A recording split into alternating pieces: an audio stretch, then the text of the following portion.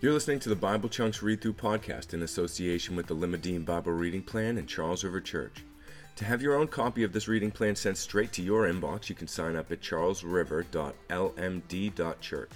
For more information about Charles River Church, visit charlesriverchurch.com. We read the whole story to make whole disciples of Jesus.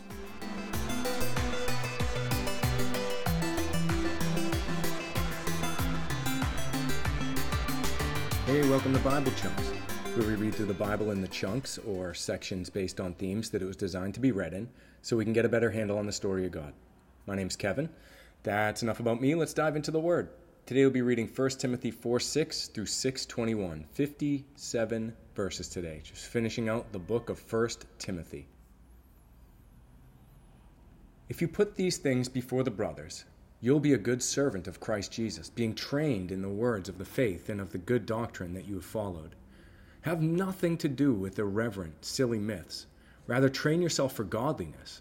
For while bodily training is of some value, godliness is of value in every way, as it holds promise for the present life and also for the life to come. The saying is trustworthy and deserving of full acceptance.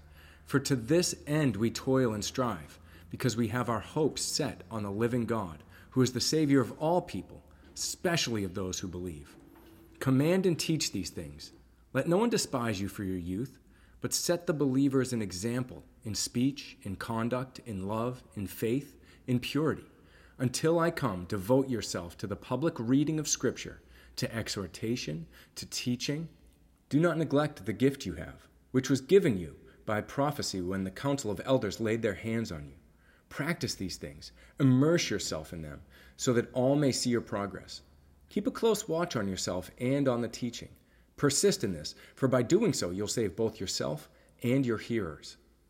Do not rebuke an older man, but encourage him as you would a father.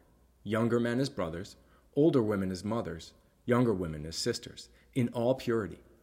Honor widows who are truly widows. But if a widow has children or grandchildren, let them first learn to show godliness to their own household, and to make some return to their parents, for this is pleasing in the sight of God.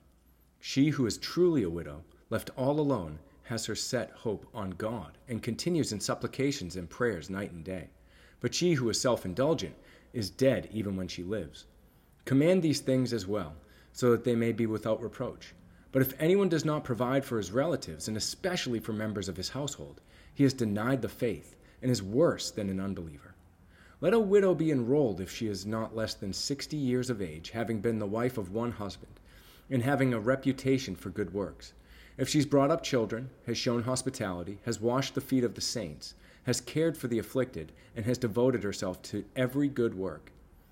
But refuse to enroll younger widows, for when their passions draw them away from Christ, they desire to marry, and so incur condemnation for having abandoned their former faith. Besides that, they learn to be idlers, going about from house to house, not only idlers, but also gossips and busybodies, saying what they should not. So I would have younger widows marry, bear children, manage their households, and give the adversary no occasion for slander, for some have already strayed after Satan. If any believing woman has relatives who are widows, let her care for them. Let the church not be burdened, so that it may care for those who are truly widows. Let the elders who rule be considered worthy of double honor, especially those who labor in preaching and teaching. For the Scripture says, "You shall not muzzle an ox when it treads out the grain, and the laborer deserves his wages." Do not admit a charge against an elder except on the evidence of 2 or 3 witnesses. As for those who persist in sin, rebuke them in the presence of all, so that the rest may stand in fear. In the presence of God and of Christ Jesus and of the elect angels, I charge you to keep these rules without prejudging, doing nothing from partiality. Do not be hasty in the laying on of hands, nor take part in the sins of others. Keep yourself pure. No longer only drink water, but use a little wine for your sake, of your stomach, and your frequent ailments. The sins of some people are conspicuous, going before them to judgment, but the sins of other people appear later. So also good works are conspicuous, and even those that are not cannot remain hidden. Let all who are under a yoke as bondservants regard their own masters as worthy of all honor, so that the name of God and the teaching may not be reviled. Those who have believing masters must not be disrespectful on the ground that they are brothers. Rather, they must serve all the better, since those who benefit by their good service are believers and beloved. Teach and urge these things. If anyone teaches a different doctrine and does not agree with the sound words of our Lord Jesus Christ and of the teaching that accords with godliness, he is puffed up with conceit and understands nothing. He has an unhealthy craving for controversy and for quarrels about words, which produce envy, dissension, slander, evil suspicions, and constant friction among people who are depraved in mind and deprived of the truth, imagining that godliness is a means of gain. But godliness with contentment is great gain. For we brought nothing into the world, and we cannot take anything out of the world. But if we have food and clothing, with this we will be content.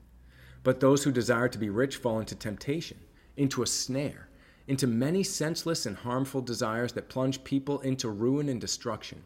For the love of money is a root of all kinds of evil. It is through this craving that some have wandered away from the faith and pierced themselves with many pangs. But as for you, O man of God, flee these things. Pursue righteousness, godliness, faith, love, steadfastness, gentleness. Fight the good fight of the faith. Take hold of the eternal life to which you were called and about which you made the good confession in the presence of many witnesses.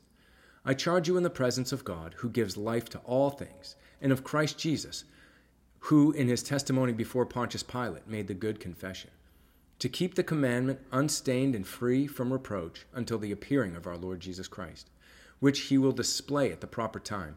He who is the blessed and only sovereign, the King of kings and Lord of lords, who alone has immortality, who dwells in unapproachable light, whom no one has ever seen or can see.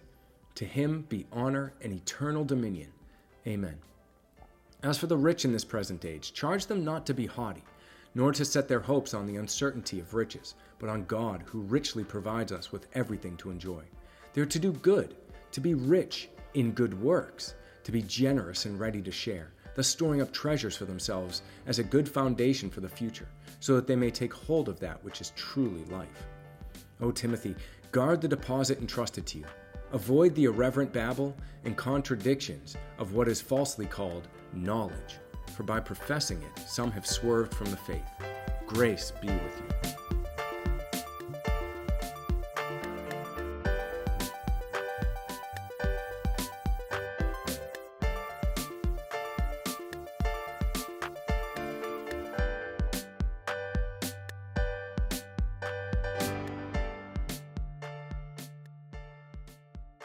So Paul closes out his first letter to Timothy with some clear instructions regarding how he is to govern the church there in Ephesus that he's in charge of.